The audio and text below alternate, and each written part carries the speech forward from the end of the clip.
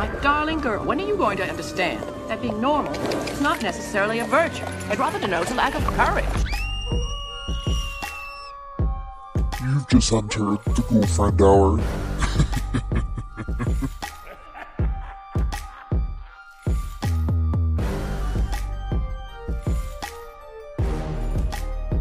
Flip the switch and let the cauldron bubble.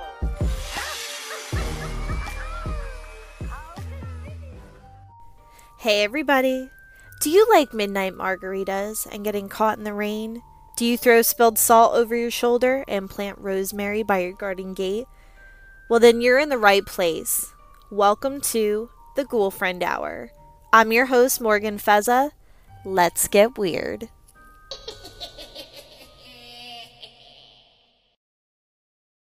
Hey everybody, thanks for joining me on another episode of the Girlfriend Hour. I'm your host Morgan Feza, and today we are going to be covering a super fun local haunted historical landmark, I guess I'll call it.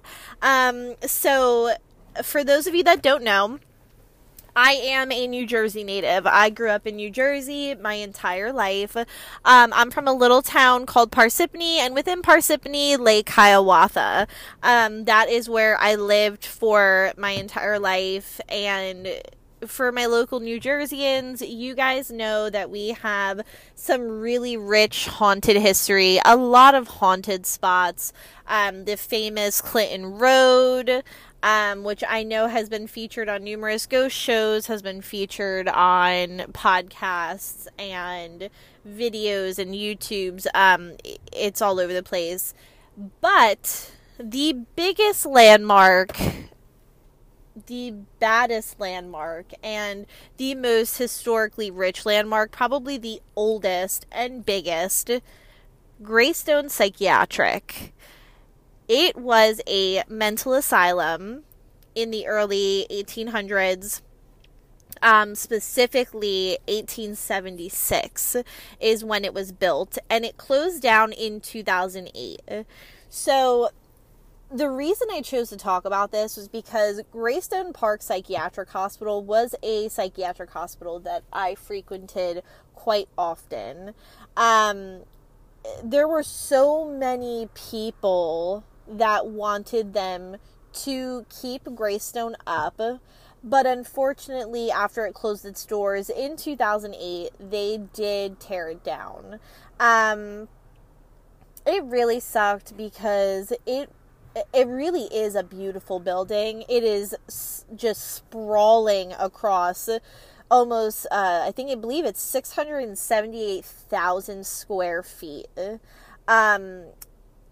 It's beautiful, and when we would drive past it, it really knocks the new Greystone out of the park because it's got that old world just character.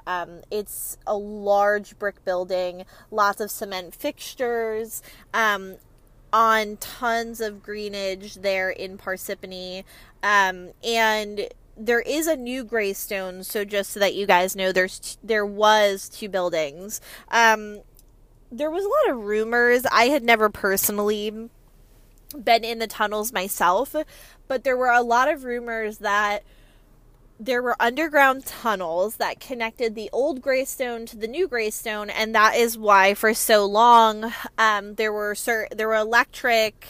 electricity still connected to the old Greystone in certain parts, and why you would see lights on, which I think just truly added to the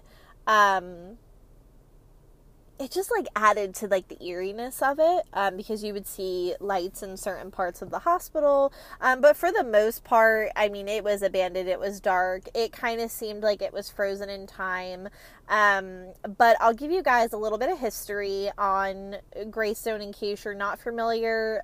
But if you read any kind of ghost folklore in New Jersey, you had to have heard of Greystone. It runs deep. It is it's the ghost story that we all hear when we're young and when we're growing up. So,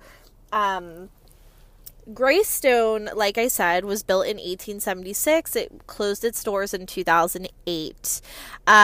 They basically built this asylum because there was only one asylum at that time, and it was in Trenton, and they were just, like all the asylums in that time period, were overloaded with tons and tons of patients. They were understaffed, overworked, just for only having really one asylum in New Jersey. I mean, I could only imagine, especially because back then they did not know how to deal with certain mental illnesses, cognitive conditions, especially developmental delays. That was another thing. So, I mean, the asylums back then were really a one-stop shop for anything that they did not know how to diagnose or deal with, which was really sad if you think about it.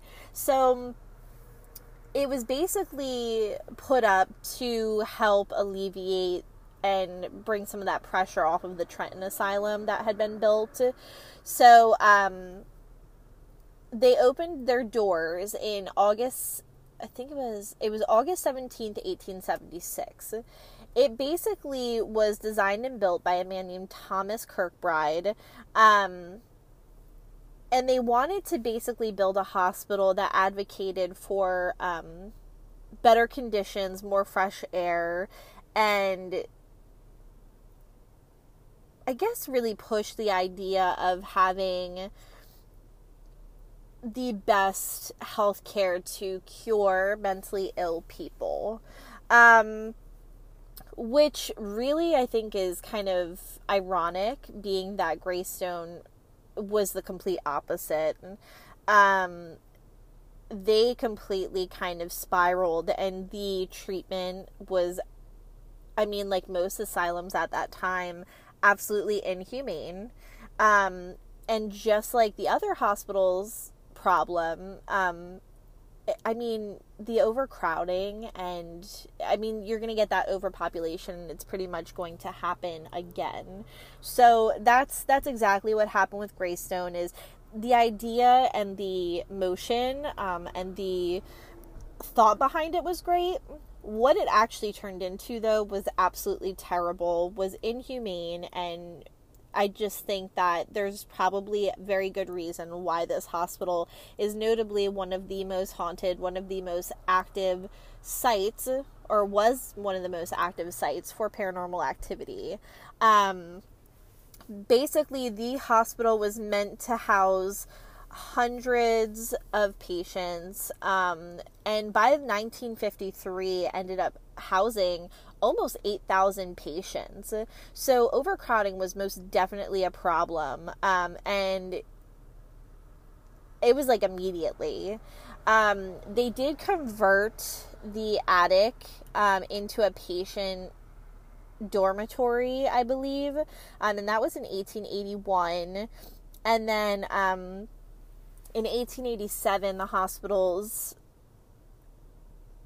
basically their physical rooms and their exercise rooms were converted into more dormitories to accommodate the overcrowding. One of the patients that is probably one of the most notorious that attended Greystone was a Woody Guthrie, and he was a famous singer-songwriter. He was in Greystone from 1956 to 1961 because he was suffering from Huntington's disease.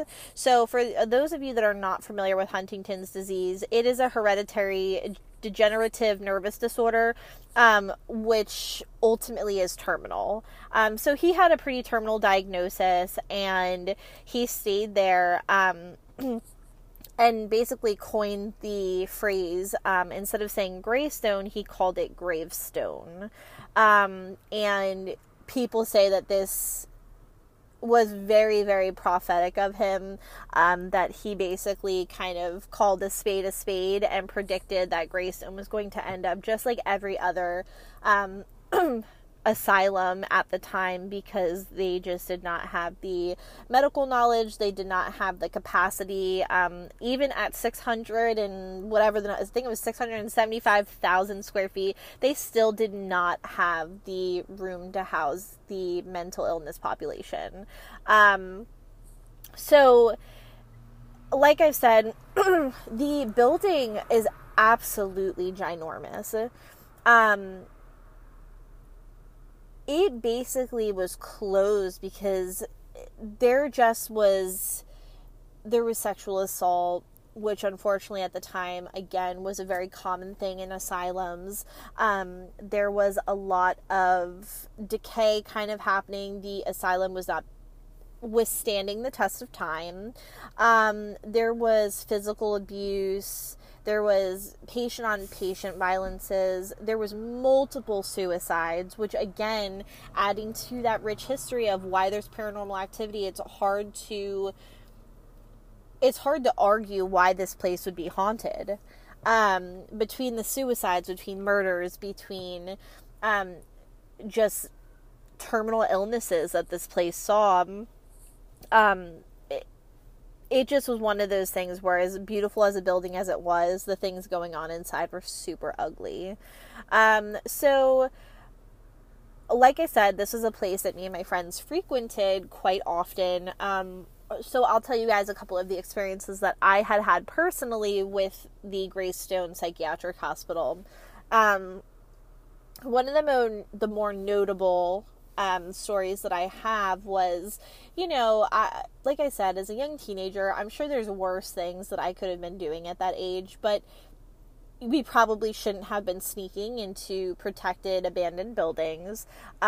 We would, park our car up at, we were friends with, all the seniors or the people that could drive, and we would basically, park up on a hill somewhere, late at night, walk the 2 miles down, and walk onto the Greystone property. And for those of you who are not familiar with Greystone, the grounds were in very good condition.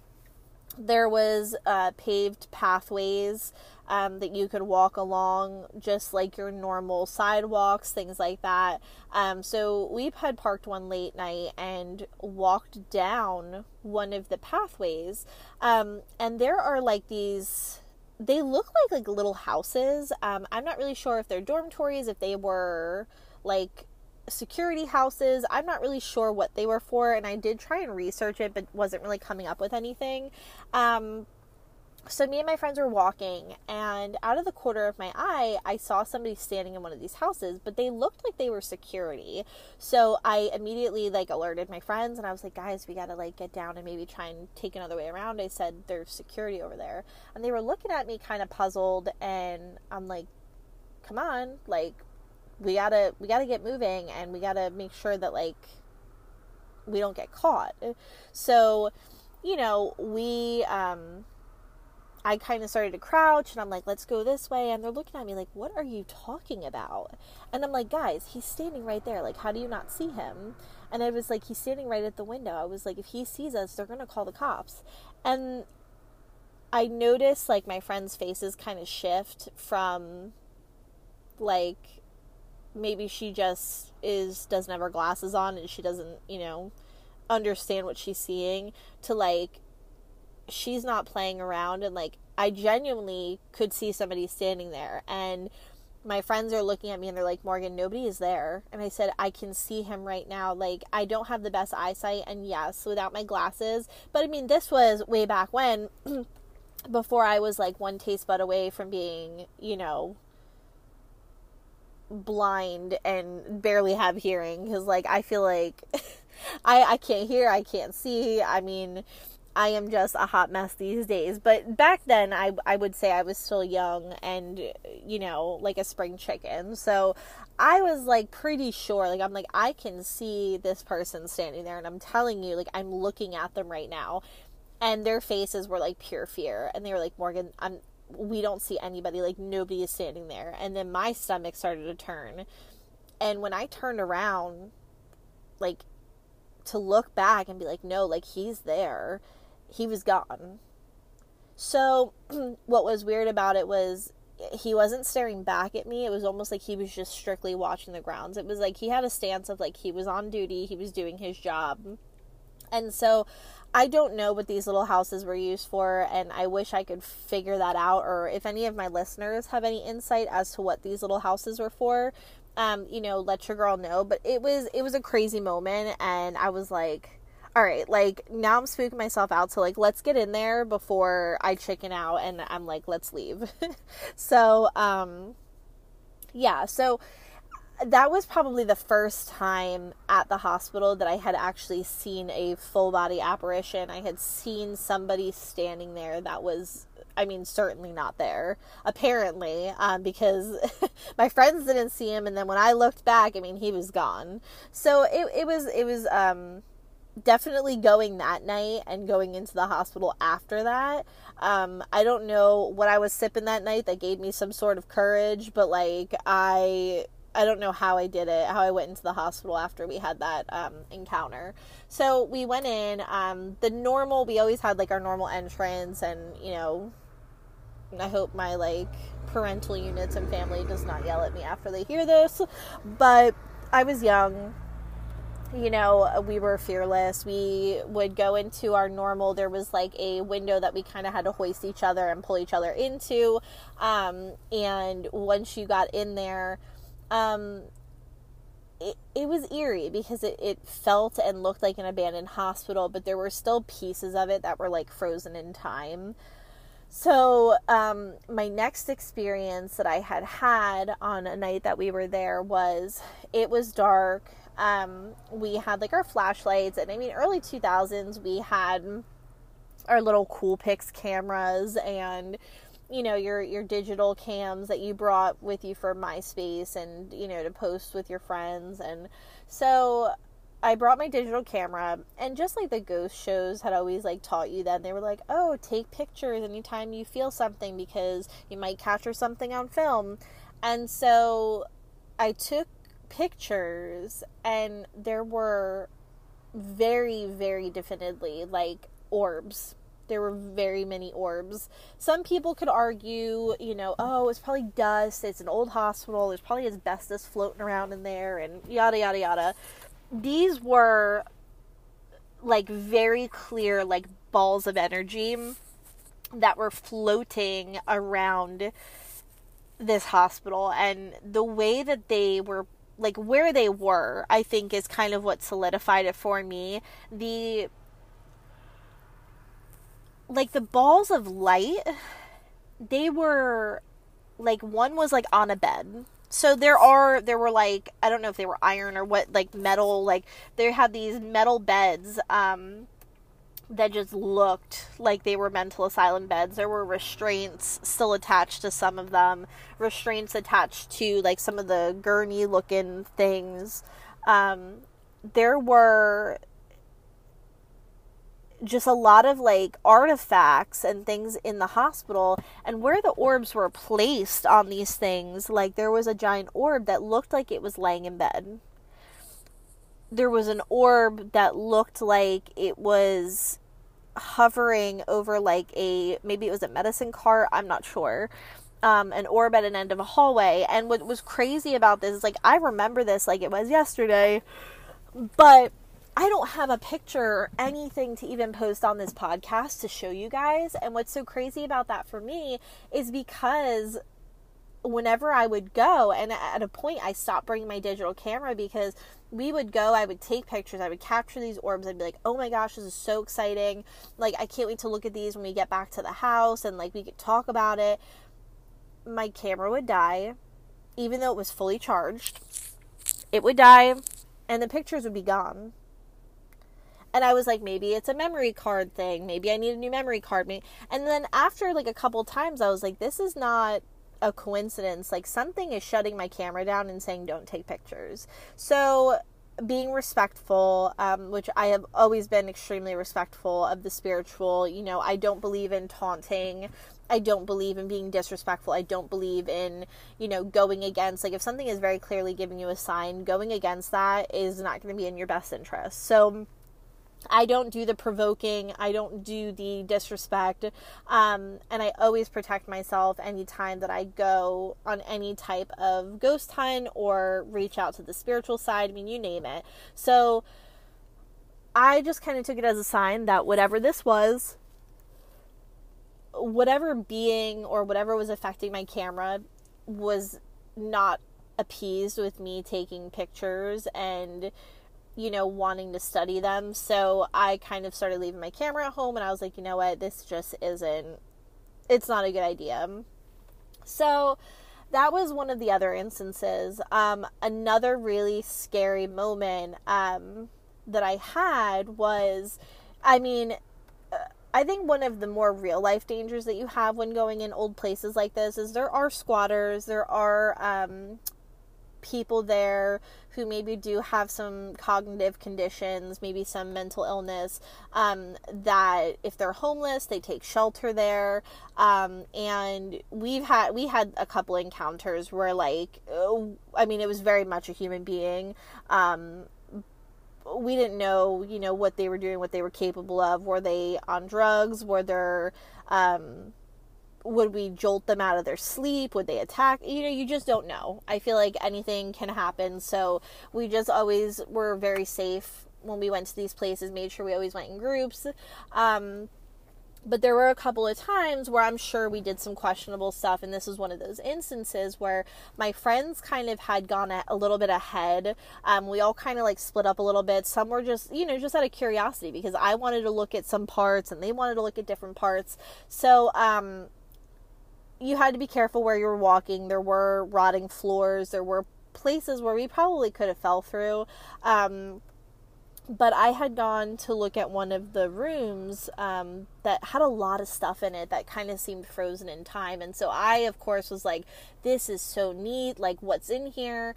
And I could hear the sound of what sounded like somebody being loaded onto a gurney and then pushed down the hall. And I just was like, kind of stopped, and I'm like, again, don't have the best hearing. So I'm like, maybe it's my friends down the hall, like, I'll see what they're doing. So I peek my head out of the hallway, and they were in front of me, not behind me.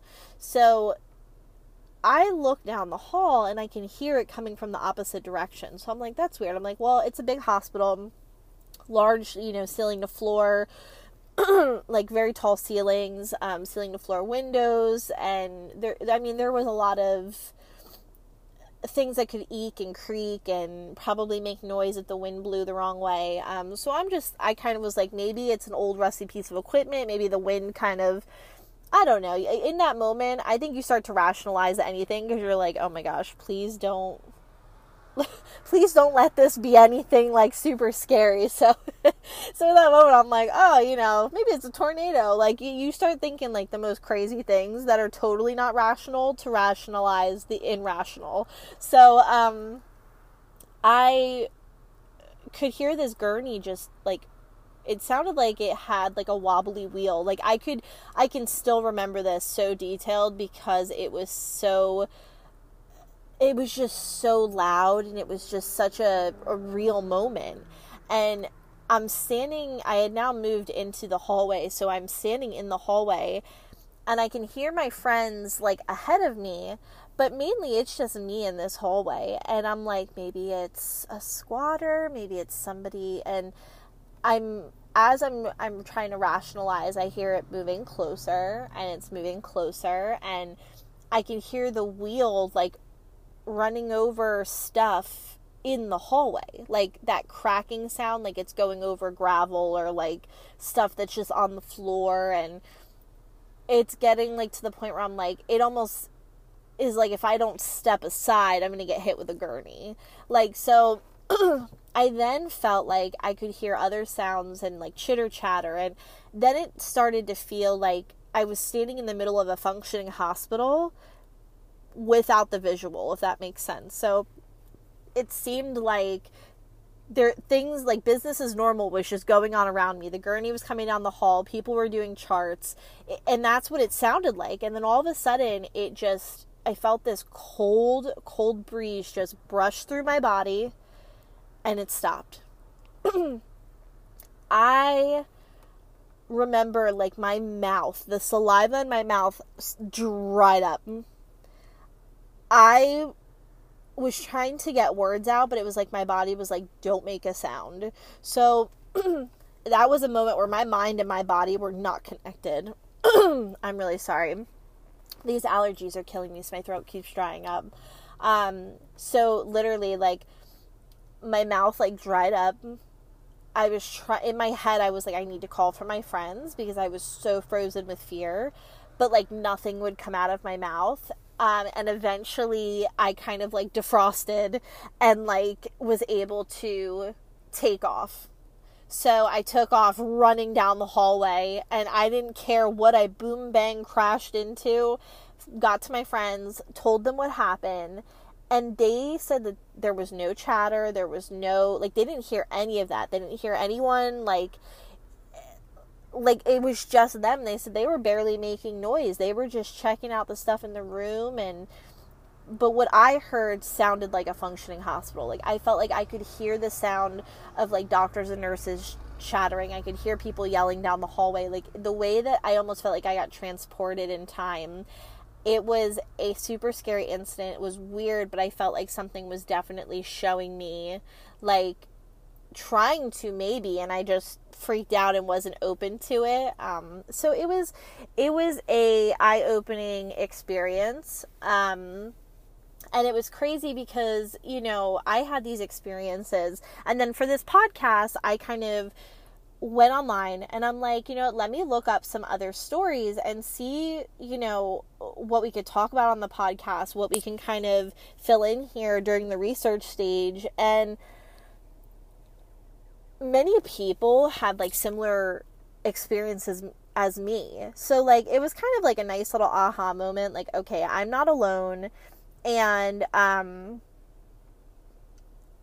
this isn't me just being crazy. Like, this is a very active place, and everything that we kind of experienced there. I mean, I could go on and on with the stories. You know, we heard a woman scream, and that jarred us. That was scary. That was probably the one and only night where we literally went in the building, and we left the building within minutes. Like, we got a very good sense of, like, okay, maybe this is not a good night to be here. We heard, and it was, again, like, right down the hall from us, but nobody was there. It was insane. So I think that there is a lot that is still kind of lingering there. And I've heard different things as to, you know, what they're going to do with the grounds where the old Greystone is, you know, talking about rebuilding it or doing something. But for me, like, I feel like I would be curious as to if they did build a new one, would all of that energy still linger, or was it released? And this is something funny that, like, me and Kim talked about on my last episode was, you know, spirit attachment. If, you know, when they tore that building down, did they set a lot of spirits free, or are they still tied there? Is it now a land attachment?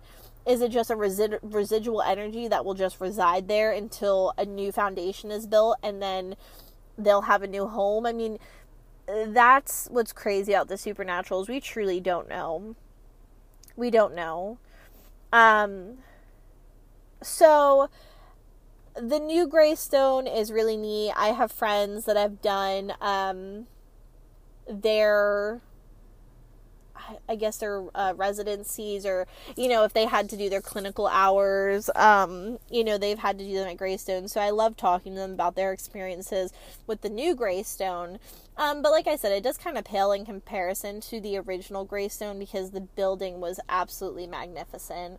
And there's so many photographers that are just enamored with the actual building because it is just, it was majestic. It was the floor layouts, the character, the building, like the architect, the design for that building was just amazing. So yeah, so it just, it was mind-blowing to be able to say that, like, in my youth, I got to go into this building before it was tore down. I got to experience Greystone, the original Greystone. So, I mean, you can look up pictures, and you'll kind of see what I'm talking about in regards to the way that it's kind of frozen in time, because one of the things that I found interesting was, you know, wheelchairs kind of just sitting almost like they had just been used and left when the patients were transferred, and there's beds, and there's a shuffleboard court, and there's ping pong tables, and like I said, the biggest rumor, and I really wish I could have seen this, but I don't know that I would have had the guts to see it without, like, a guided tour or something, were the underground steam tunnels. Because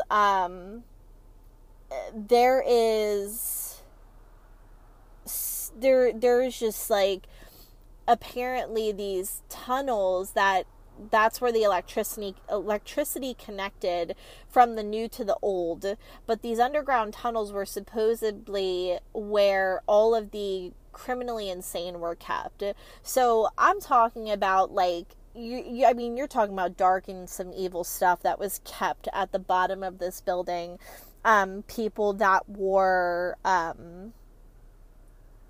murderers, people that were deemed criminally insane for heinous, violent crimes, people that had violent behaviors due to cognitive diseases and cognitive issues.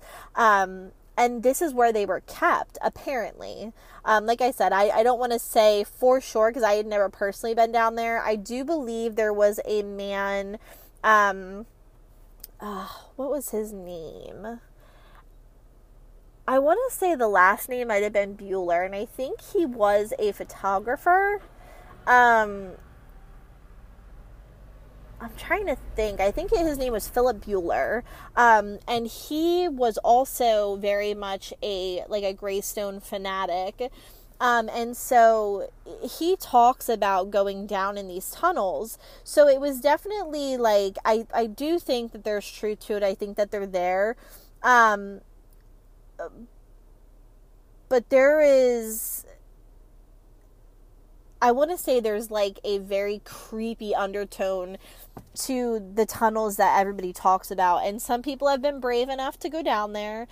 Some people not as much, because there is asbestos. There's lines and things that are down. And I'm sure from what Bueller had talked about that I had read, was that there was a huge temperature drop, and with the temperature drop and stuff like that, there was fog, and there was just a lot there that it made it hard to see, so it just wasn't the safest place to be. So I don't know if many people have actually been into the tunnel system, but it's a very highly talked about subject, because, like I said, that is where the criminally insane was kept. So what is so neat about it is it's kind of like this nice mystery that I'm sure a couple of people know about, but not many do. But I often think about some of the things that people say that they find at Greystone is like pentagrams and candles and very seance-y, sacrificial, ritualistic stuff.